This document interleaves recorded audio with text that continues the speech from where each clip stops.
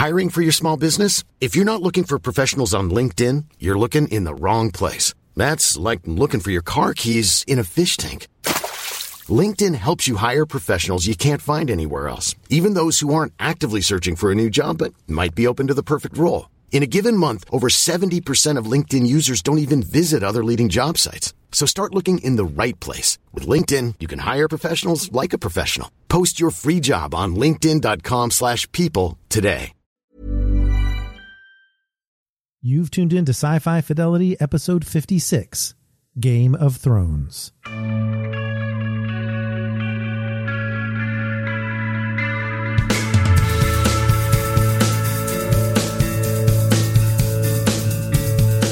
right, it's Mike and Dave here with you, and this is a big one, Dave. I'll tell you, when we decided to talk about Game of Thrones, which we haven't talked about on this podcast at all yet, just before its swan song, I never thought that we'd be in the position of having to defend its final days in a way and talk about it with some enthusiasm in the midst of such negativity in the fandom out there for Game of Thrones. What a surprise this has been. Well, yeah, and you and I have been podcasting together for 7 years now, and this is easily the most controversial show that we've had to discuss. Some of it founded, some of it, in my opinion, a bit unfounded. Season 7, I think, was the same way. And I think one of the things that I'd like to say that, people that have been listening to us for a long time maybe know this, and perhaps because of our Den of Geek obligations where we're covering other shows, it's really difficult for the two of us to become totally invested in a show because we've got to move on to the next one that has a review due or a podcast due. And while we certainly are up to date, are fans of Game of Thrones, I think some of the criticisms don't hit the two of us quite as hard.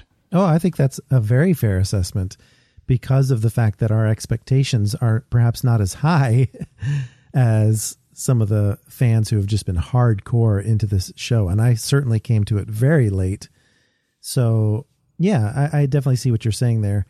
And, I think also people who have read the books have a different view and blame some of the shortcomings of season 7 and 8 on the fact that it's post George R.R. Martin's books, the content that they could pull from. So there's a lot of different reasons we'll go over real quick before we dive in fully. But I want to mention up front that, this obviously is a spoiler riddled podcast for anybody who hasn't seen Game of Thrones. But in terms of season 8, we're going to treat episodes 1 and 2 as something that we can talk about outside of the spoiler zone because we assume people have at least seen that far, and the real hard-hitting stuff doesn't come till episode 3 anyway. But if you are not caught up with Game of Thrones, don't worry. We will alert you with the spoiler zone before we start talking about episodes 3 through 5. And, of course, Dave, the podcast, this episode of Sci-Fi Fidelity, does come out on the day of the finale. So we are staying away from the finale altogether. And I think that actually might be fun in terms of discussing what we think might happen and whether or not it will make a difference for people's opinions at this point. And that's an F word that hasn't been associated with season 8 very often. What's that? Fun. Fun, yeah. So, so speaking of season 8, we've got 6 episodes beginning April 14th, 2019. And like season 7, season 8 consists of original content not found in George R.R. Martin's A Song of Ice and Fire series because he hasn't written them yet. Right. And they're adapting material that Martin has revealed to the showrunners. And certainly that's one of the aspects that really is getting on fans, that they blame the showrunners for the direction that the story has taken. And since none of us know what Martin's contract reads, and none of us really know how much he's communicated with them, and I tried to find out, and I've found a lot of vague pieces where he said, I talked to them. They know how it's supposed to end. But at the end of the day, it's up to them. And I guess I find it hard to believe that George R.R. Martin in his contract doesn't have some say. Maybe I'm wrong. Yeah. Well, here's the thing, too. First of all, I do believe that obviously there has to be something in his mind, in his outline or whatever he has about Jon Snow and his origins, his family origins. However, I do wonder if, based on the fan reaction of this, when he eventually does get to writing the finale, whether he might change his mind even if he did tell D&D how to end this series. Right. I mean, again, we're not going to spoil it now, but I find it hard to believe that George R.R. Martin watched episode 5 and said, oh my God, they did this. Yeah. So at the end of the day, for the two of us, have we been entertained by season 8? And I would say, yeah, absolutely. Yeah. Yeah. That's the thing, is that it's not like the audience out there didn't know that season 8 was only going to have 6 episodes, and they knew what content had to be covered in that amount of time. So what did they expect? Right. You know? I mean, it took Martin 2 years to write the first book. It took him 5 years to write, I believe it was the third book, 6 years to write, I think, the 5th book. So to expect the showrunners in the amount of time they had, I think is perhaps a little unreasonable. But again, I understand, there certainly are some things to pick apart, but let's go ahead and get into episode 801 titled Winterfell. And as I look back on the season, the way it's transpired thus far, I guess you could say the pacing has seemed a bit contrived, because in episode 801, all of the families are assembling at Winterfell. And I guess what's cool about that is these are all families that really do hate each other. Right. And I think the biggest part of that, with all the stuff that has happened over the past seasons, everyone kind of had to put some of that stuff aside. And then some of that was contrived too. Sometimes the forgiving and forgetting was a bit much to ask of some of these characters. But on the other hand, seeing these characters that haven't been together for so long back again, or meeting for the first time in the final season, that was pretty exciting stuff. And I think most people agree that the first episode still had a lot of hope amongst Game of Thrones fans for that reason. Right. And the fact that they're all going to confront the Night King, some of whom still aren't convinced really exists, which I find very compelling. But of course, we learned at the end of season 7 that Jon Snow is the true heir to the Iron Throne as a result of the fact that his true parents are Rhaegar Targaryen and Lyanna Stark. And of course, he doesn't want the throne. Tonight, we see the news delivered to him by Samwell Tarly. And again, the cool thing there is these two have become best friends. But Sam just learned that Dany executed his father and brother, so his enthusiasm's a little tempered here. Right. And I don't know that we would have necessarily predicted when Daenerys executed his family that this moment would come where he was the one delivering this news. But I have to say that the reaction separated between the two, where he wasn't too terribly upset about his father, since he was kind of a jerk anyway, but it wasn't until he heard about his brother as well that he just couldn't compose himself, even though he tried to bow out gracefully. That was really well done. Right. And I think this is one of those incidents that I think some of the critics of how Dany's character has played out perhaps forgot about, because I don't think the brother really did anything to deserve to die. But we've got the issue that Jon abandoned the throne by bending the knee to Dany. And of course, that doesn't sit well with the people of the North, who see her as the quintessential outsider. And I love when Sansa just asks him, well, did you bend the knee to save the North or because you love her? And it's not a simple question. No, there's plenty of complexity there.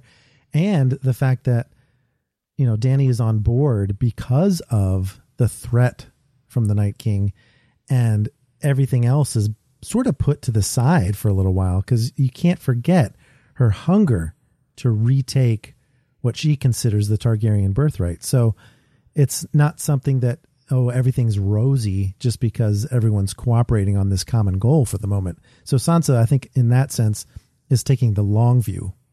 Yeah, and certainly it speaks to her wisdom. And as most of the characters, she's certainly been through quite a bit in her short life. But then we also have Euron Greyjoy, and the Greyjoys always promise great narrative storytelling, because I don't even want to say they're morally ambiguous, because no, they're just morally reprehensible. Right. And well, I think Euron does suffer from being a little bit of a caricature, but I did like his evolution towards the end as we get through episodes 1 through 5.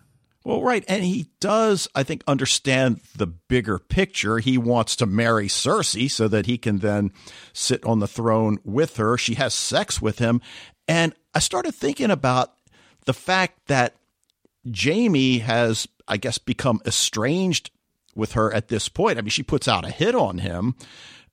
Does she have sex with Euron Greyjoy so that when the time comes for the baby to be born, and that's assuming that she really is pregnant. I mean, just because she says it doesn't necessarily make it true, but so that the baby's parentage might be in question. Right. And I think that's something that I wish we could have seen a little bit more play out, because I do think that it was all implied by a small smile from Cersei that she might be scheming to make Euron think her current pregnancy comes from him. So that would have been nice to see a little bit more of, especially once Jaime comes back into the picture. Right. And then also in episode 801, Jon gets to take his first ride on a dragon.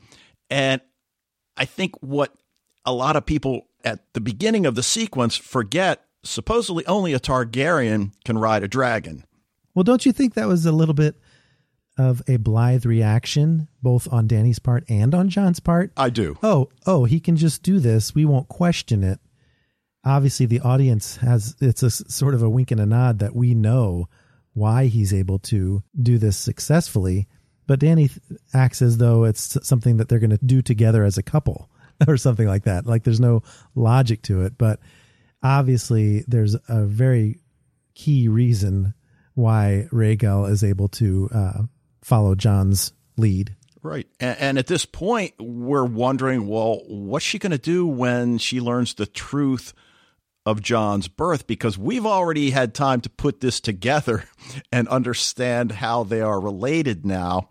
But we get to episode 802, Night of the Seven Kingdoms, and all of the families have been assembled, and now it's the eve of battle, and it's more of a reflective episode. The different groups are drinking, eating. Most of them are cognizant of the fact that they will likely die the next day. So it's, of course, the quintessential setup episode, and that's okay because there's this bonding among disparate groups and individuals that really makes for some compelling scenes. And I think this is probably where the worry began on the part of the audience, realizing, as I said earlier, that there are only 6 episodes, so how are they going to pace this? And this one seemed like it was maybe taking too much time. But I would argue that because of the actions of episode 3 especially, you had to take this moment to reflect. And I think the characters that they chose to center in on, especially Brienne, is some of my favorite stuff to see that developed and give it a chance to breathe. Right. And obviously the scenes between Jaime and Brienne are the cause of a lot of fan anger going forward. But at this point in episode 2, he's got to defend himself before Sansa and Dany. And this is the Kingslayer. And it's Brienne's heartfelt support for Sir Jaime that tips the balance in his favor because Sansa trusts Brienne completely and accepts her argument. Now, Dany agrees, but you can tell there's some reluctance there, and it's certainly understandable. Yeah, that's the thing is like Jaime has had a long, hard road towards redemption, and he is not fully redeemed. So it's hard to give him a full pass. Right. And of course, he's got the confrontation with Bran, who obviously, and I guess that was in season 1 when he pushes him out the second story window because he saw him having sex with Cersei. And I think we have to accept at that point he meant to kill him rather than simply cripple him. Right. And this is a confrontation years in the making, right? So it was a little bit understated, but I did like that they had this moment. Right. And then, of course, we get the knighting scene, which may be the most heartfelt scene, certainly in this episode. I loved it. But one of the characters, and we'll talk about Sansa a lot as we go forward, but she's now attired in black leather, chains, doesn't back down to Dany, who tells her, I'm here because I love your brother. And that's also, again, such an important part of the story as we move towards its conclusion. But I just really love this new Sansa who's setting herself up to be one of the candidates to sit on the Iron Throne. Or at the very least, to be in charge of the North, since Jon doesn't want that either. And I like that there is quite a bit of reluctance in the same vein as Sansa on the part of the kingdoms of the North. Right. And we get the confrontation scene between Jon and Dany down in the crypt. He tells her the truth. And rightly so, she's skeptical that he's Aegon Targaryen. And she understands what it means for the Iron Throne. And this is something that she's had her sights set on for quite some time. So the fact that now her primary competition is the man she loves and who she thinks loves her back, again, makes for some compelling storytelling. But there's been a lot of talk about how the female characters have been handled. And I think certainly most of us have been relatively pleased with Brienne's arc. And it sort of reaches its apex when Jaime decides to knight her. And we learn that, well, any knight can create another knight. And again, at first, she thinks he's mocking her. And I guess that's what's so beautiful about the scene is that, no, he's not at all, which, of course, makes his later actions add fuel to the fan fire. But it is a great scene, no question. I do find myself questioning whether Jaime, being fully cognizant, I assume, of Brienne's feelings for him. She doesn't really hide that. She doesn't have a great poker face, let's say. No. And whether or not he's using that to a certain extent, just as a way of validating himself a little bit, not overtly. And certainly he has a lot of noble intent behind knighting her. But at the same time, I almost feel like he's playing to his audience a bit. Right. And then we get the War Council, and Bran says that because the Night King is after him as the three-eyed raven, use me as bait to draw out the Night King. And Theon Greyjoy, again, you talk about characters seeking redemption. He steps forward and offers to protect Bran. And then the scene that I'm just surprised it created so much controversy, and that's Arya having sex. I mean, the actress is 22. She was 11 when the series began, and okay, fine, but she's 22 now. In the series, I'm assuming her character's got to be around 17, and this is a time period when the lifespan was relatively short. She chooses who she's going to have sex with. He's a nice guy. He really likes her. I just don't get it. Yeah. She realizes I might die tomorrow. I hear everybody talking about how great it is. So, and she was doing it on her own terms without any kind of strings attached, although obviously Gendry wanted some strings to be attached, but it was something that Arya wanted at this point in her life on the eve of battle. Who wouldn't? Yep. So, all right. Well, Mike, why don't we take a quick break? And when we return, we'll pick up with episode 803, which will then introduce the spoiler zone.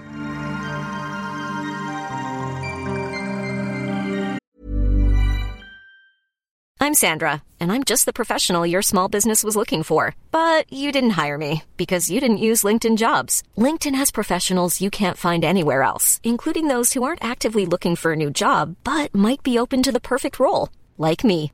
In a given month, over 70% of LinkedIn users don't visit other leading job sites. So if you're not looking on LinkedIn, you'll miss out on great candidates like Sandra. Start hiring professionals like a professional. Post your free job on linkedin.com/people today. Hey, it's Paige DeSorbo from Giggly Squad. High quality fashion without the price tag. Say hello to Quince. I'm snagging high-end essentials like cozy cashmere sweaters, sleek leather jackets, fine jewelry, and so much more. With Quince being 50 to 80% less than similar brands.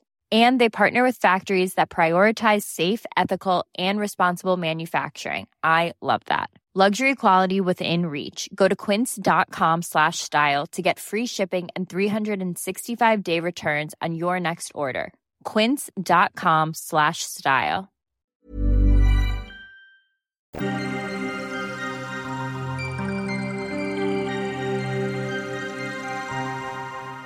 are now entering the spoiler zone. All right, well, we're back, and episode 803 is titled The Long Night. And after the family's assembling in episode 1, everybody talking on the eve of battle in episode 2, we now actually have the battle and defeat of the Night King. And Dany's dragons light up the dead army, leading us to think, well, this battle might not be as difficult as we thought. And, of course, that's not exactly how things turn out here. Well, also, I think we were meant to get some hope from Melisandre showing up and lighting up all the Dothraki blades before battle too. It was almost like they were super scared, and that gave them a glimmer of hope. And then they took us right back down into the depths of despair again. Right. And battle tactics have also come under a hailstorm of criticism, and some are warranted. Some, I think, maybe are owed to the inexperience of the people in the battle. I certainly know these people are battle tested, but I'm not sure on this scale how much experience they really have. But on the flip side of that, this is my only complaint, my main complaint about season 8 is the battle tactics. And there's more later there's one in particular that gets my goat, and I'll mention it when we get to it. But yeah, I understand this complaint. It's just some of the other stuff that character development wise, I feel is unwarranted. Yeah, and certainly we were waiting with bated breath as to who was going to die and who was going to survive. And there were some great heroic deaths in this episode. Lady Mormont, I think, was certainly one that I think for most of us, it was an afterthought that she would even be in the fight. But to her credit, she's one of the first. Hell yes, I'm going to be there.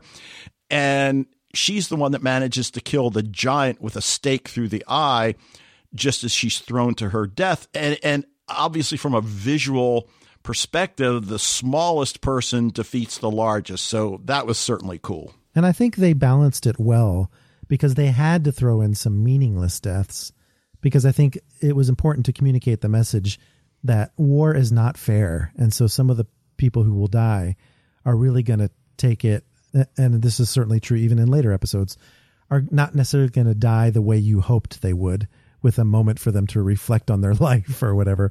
And Lady Mormont was the exception to that. And I think she deserved that. And it also let us see, oh, we have this kind of death, but we also have the meaningless kind of death. And I think the only complaint that people had, and I kind of am half with the complainers on this one, is the number of people and the specific people who they chose to kill off seemed a little bit less than what people were expecting. They knew this was going to be the big battle, and I think there was an expectation that some of the big characters would go out. Well, that's certainly how I felt. And in retrospect, I'm disappointed still. On the other hand, I get it, I guess. But I liked Lady Mormont's death. I liked Theon's death. And I was okay with Jorah's death. I mean, he makes this final heroic stand to protect the woman that he loves, even though he knows she can never love him back in the same way. And the fact that she knows that he knows, I think just makes it all the more heroic. She is distraught when he dies. And he just keeps getting up again and again. So yeah, you're right. That was a good one too. Right. And then you mentioned Theon, and does he gain total redemption? I don't know that that's even possible, but there are few that have suffered as much as he suffered. And granted, he brought a lot of it on himself. There's no question, but decision to protect Bran, charge the Night King, maybe not a hero's death, but certainly a heroic death. Yeah, and there's not much good to say about the Greyjoy family, but to give Theon at least something was a point in their favor. Right. And if anybody's going to bring down the Night King, don't you think it should be Arya? Yeah, and I don't think there's any real argument about this. I think everyone agrees that Arya was the one to do this. They maybe had different predictions for it, but it makes all kinds of sense. And I do think that the overwhelming majority of response that I saw out there was Team Arya, go Arya, that sort of thing. Right. And yeah, nice parallel with Lady Mormont bringing down the giant. So I definitely like that. What I'm still not comfortable with is the whole take out the leader, the army dies trope. Oh, yeah, for sure. And the thing is, it would have been one thing if we had known this ahead of this episode, but Bran introduces the concept in the same episode where it happens. And so that had the flavor of, oh, we just kind of made this up to give them a little bit of hope against the overwhelming hordes, because you could see they had no hope of going head to head with all these dead people, especially when the Night King can just bring your dead into his fold. Right, which is a little surprising once we actually see it transpire. But all right, so 804 is titled Game of Thrones, and at this point, the major battle is over. The Night King has been defeated.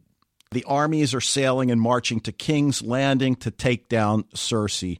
So the way the season is structured, we've got these hills and valleys. So now we're sort of, in this valley as everything is setting up episode 805 for another big battle.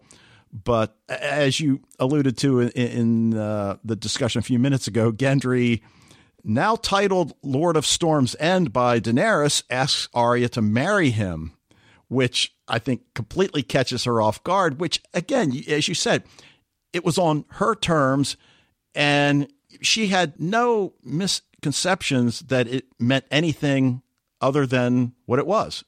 Exactly. And we would have been upset had she said yes, and the phrase she uses with him is, "That's not me. I'm not going to be a lady of the castle." And "that's not me" goes way back even to season 1 when she first started training as an assassin. So it really is something that couldn't have happened, but it was logical that Gendry made that choice based on his sudden rise in nobility.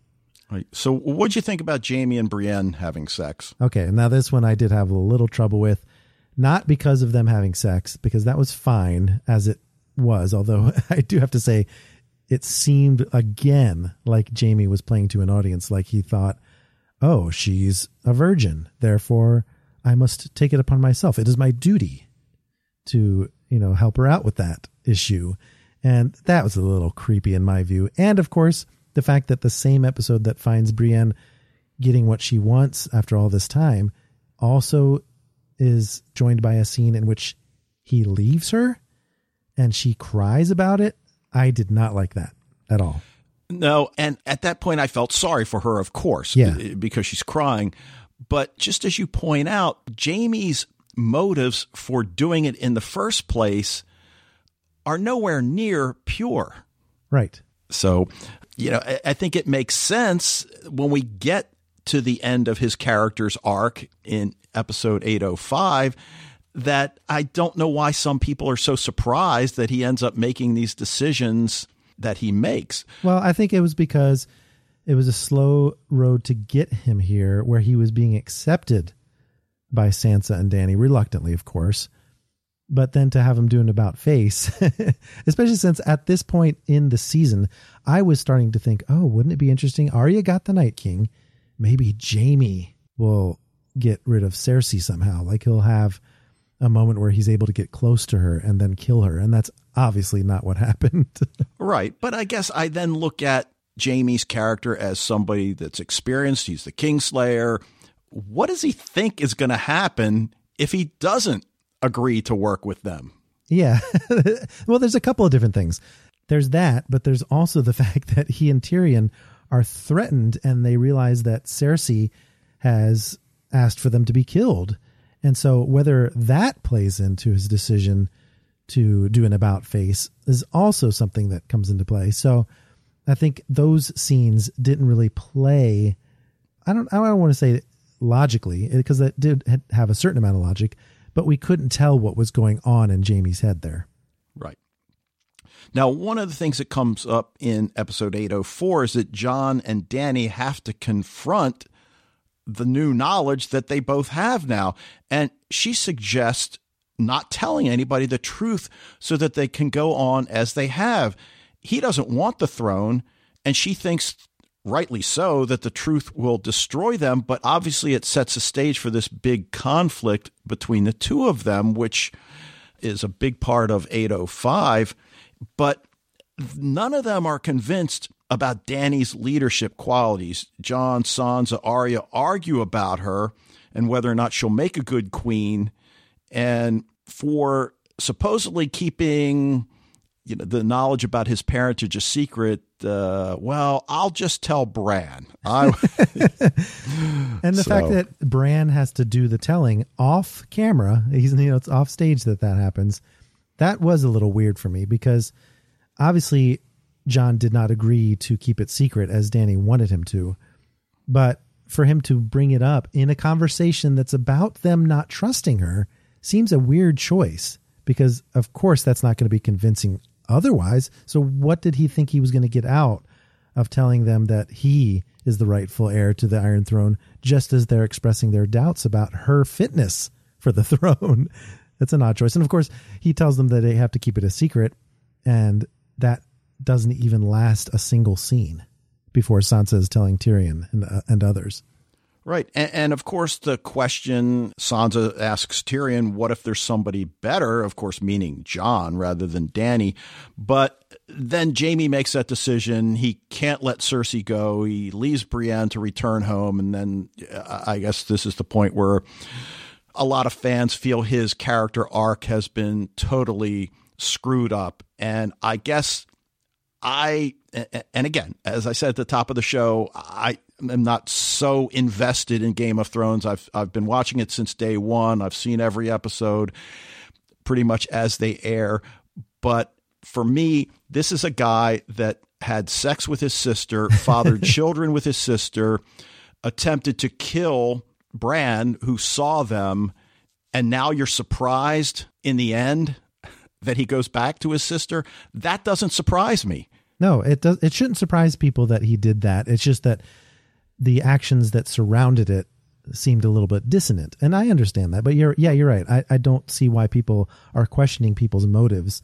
I think the main problem I have, and this episode is filled with them. Episode 804 is by far the weakest of the bunch.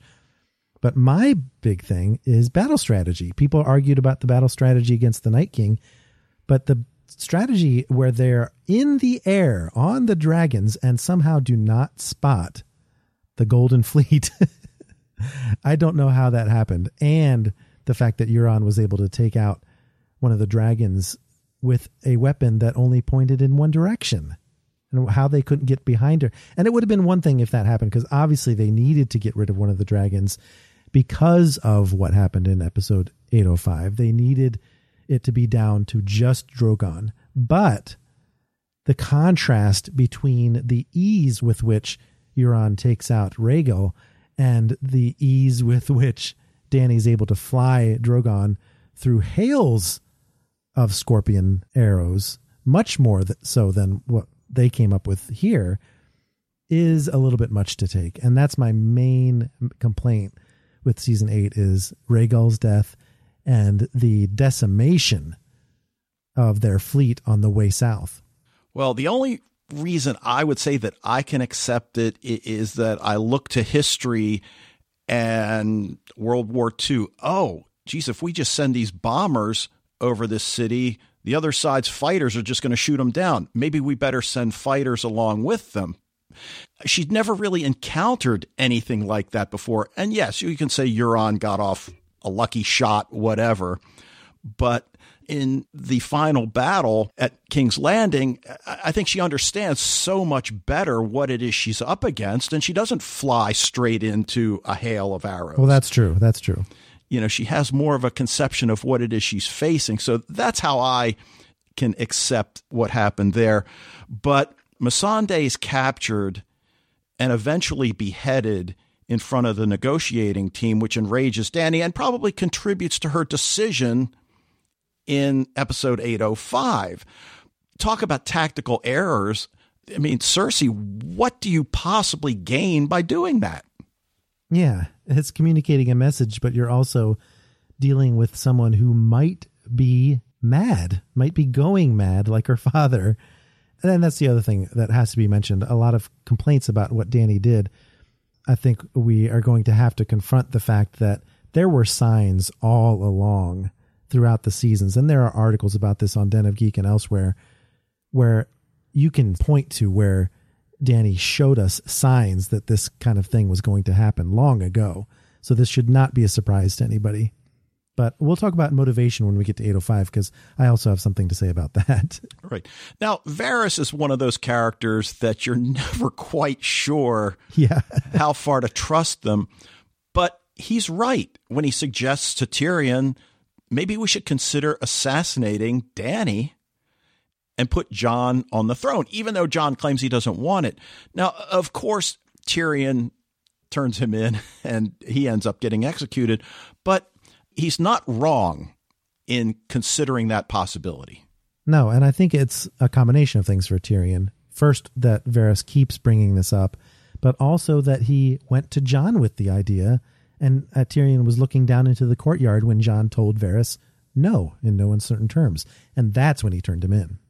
Right. So, into 805, titled The Bells, all about the removal of Cersei Lannister from King's Landing, and obviously the most controversial episode of season 8. Oh, you think so? Well, I think so. I mean, because of the one scene that we'll talk about in a second. I mean, we mentioned Dany doesn't make the same tactical mistakes again, but why not just fly to the Red Keep and wipe that out? Well, okay.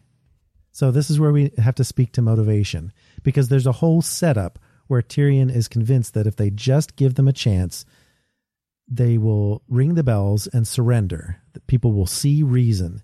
And that's especially true once he sends Jaime in with the express instruction to get to the bells, even though obviously Jaime does not succeed in that because he isn't able to make it inside the gates.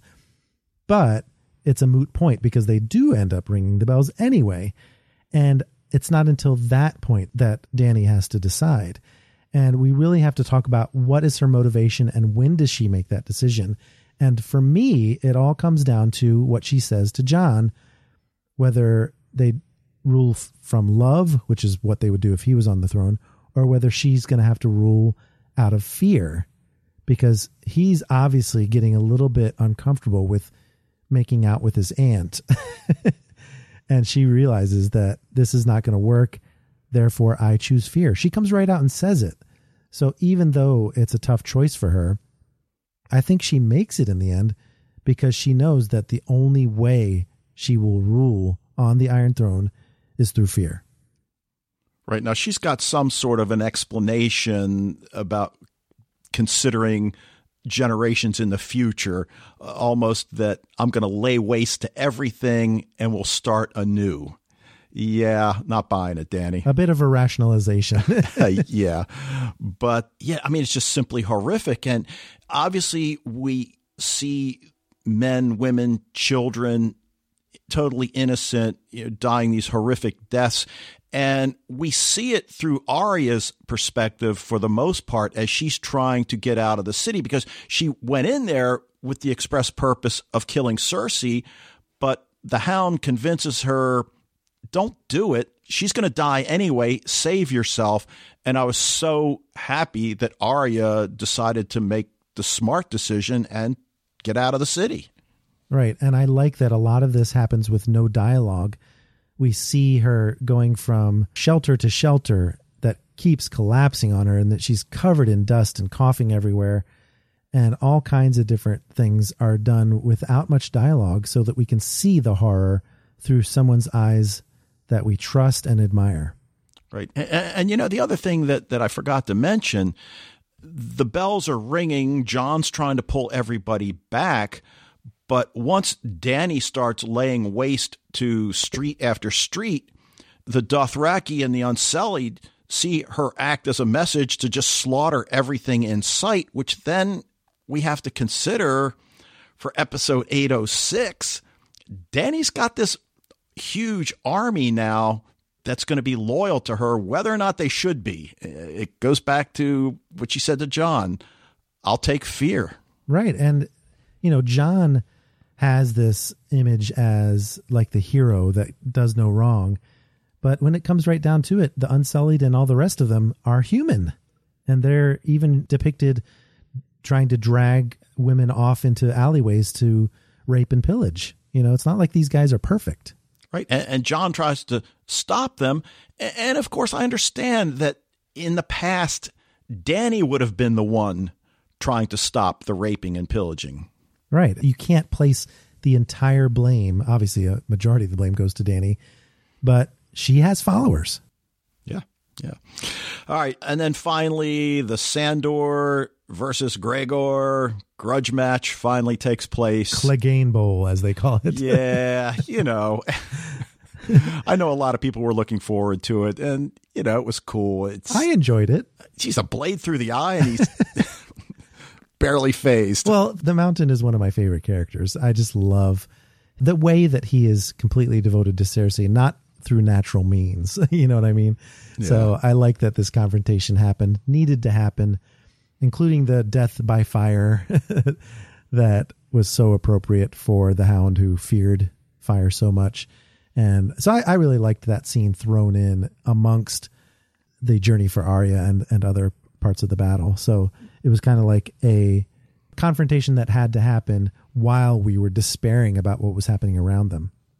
So did you like Arya's final scene?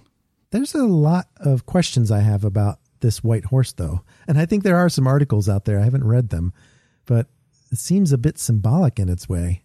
Yeah. I mean, I'm not sure what. I don't think anybody expects Arya to sit on the Iron Throne. I think she's exactly the same as Jon. She doesn't want it.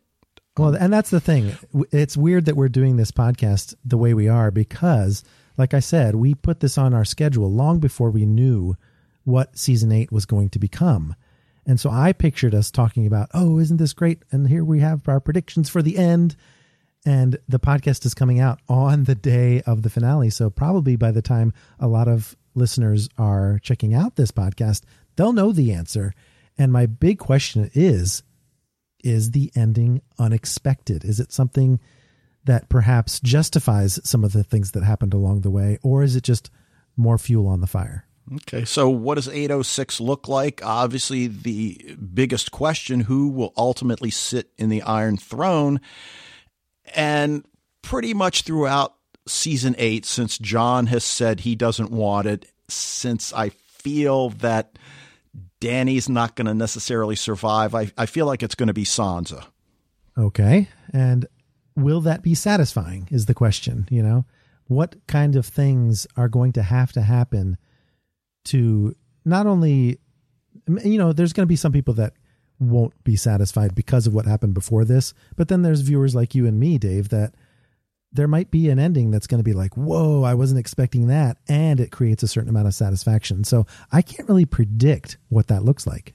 Right. But I guess of the available, aka living individuals at this point, I mean, who's an option? I mean, do you think Jon will back down and say, fine, I'll sit on the Iron Throne? Do you think Dany will survive? Because I wonder whether somebody is going to try to assassinate her, and that would be Arya, and take her out of the equation. I know, because my heart wants to say Jon has to take it even as a reluctant ruler. But again, would that satisfy? I don't know. There's going to have to be something that just gives us a gut punch where we're just like, oh man, I wasn't expecting that. And it gets you thinking about, since this series is over, what happens now? What happens after the events of the finale in our mind? Where do we think it would go because of what happened? And if it's successful in creating that kind of speculation, then I'll call it a win. Okay. Well, I forget whether it was one of the showrunners that said this. I believe it was. If you're watching Game of Thrones for happy endings, you're watching the wrong show. Yeah, exactly. And I will absolutely be satisfied if it's Sansa on the Iron Throne, because she will have Jon as her right-hand man leading her armies. She trusts him totally. I would love to see Arya as her hand. Oh, that would be cool. Rather than Jon, even. Arya would make a perfect hand. Definitely. I would be on board with that. But I don't think she'll want it. I think somebody like Jon might end. You know, it's just Arya is like Jon in so many ways. But the thing about Sansa, you start talking about the morality of the different characters, and there are probably no pure characters. Most of them are some moral shade of gray. I just think Sansa is closer to the white end of the spectrum in terms of morality of the people that are. I mean, certainly Jon, but it doesn't bother you that she had to stay out of the battle during the fight with the Night King or anything like that? You know, it did, but I got over it. All right. I mean, she's not a warrior. What other women fought in the battle? I mean, again, this is a time period when there were these strict lines drawn, and Brienne is the exception. Arya is the exception. Lady Mormont is the exception. Well, but so I'm okay with Sansa. I mean, really, what would be the point of having her out there? So, yeah, I'm waiting to see how Dany justifies her actions. And like I said, I think there's going to be an attempt on her life, whether it's successful or not.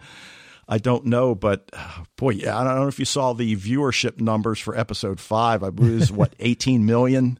Yeah, it's crazy. I mean, just wow. the amount of people that are waiting with bated breath, even if they're hate watching the show, is just amazing.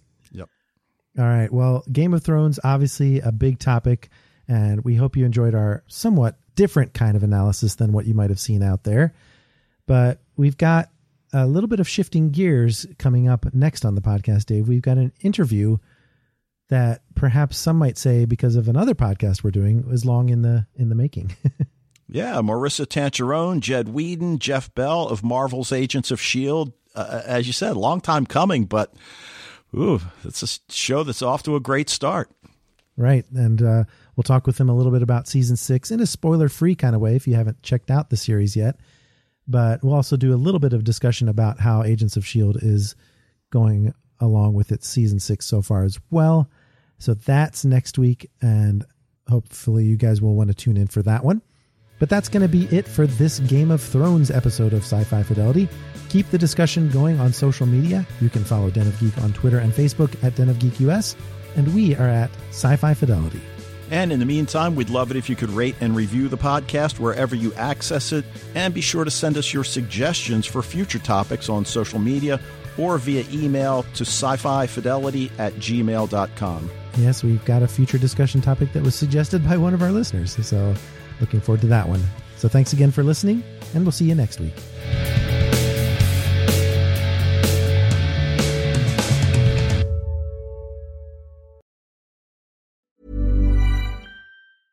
Hey, it's Paige DeSorbo from Giggly Squad. High quality fashion without the price tag. Say hello to Quince. I'm snagging high-end essentials like cozy cashmere sweaters, sleek leather jackets, fine jewelry, and so much more. With Quince being 50 to 80% less than similar brands. And they partner with factories that prioritize safe, ethical, and responsible manufacturing. I love that. Luxury quality within reach. Go to quince.com/style to get free shipping and 365-day returns on your next order. Quince.com/style.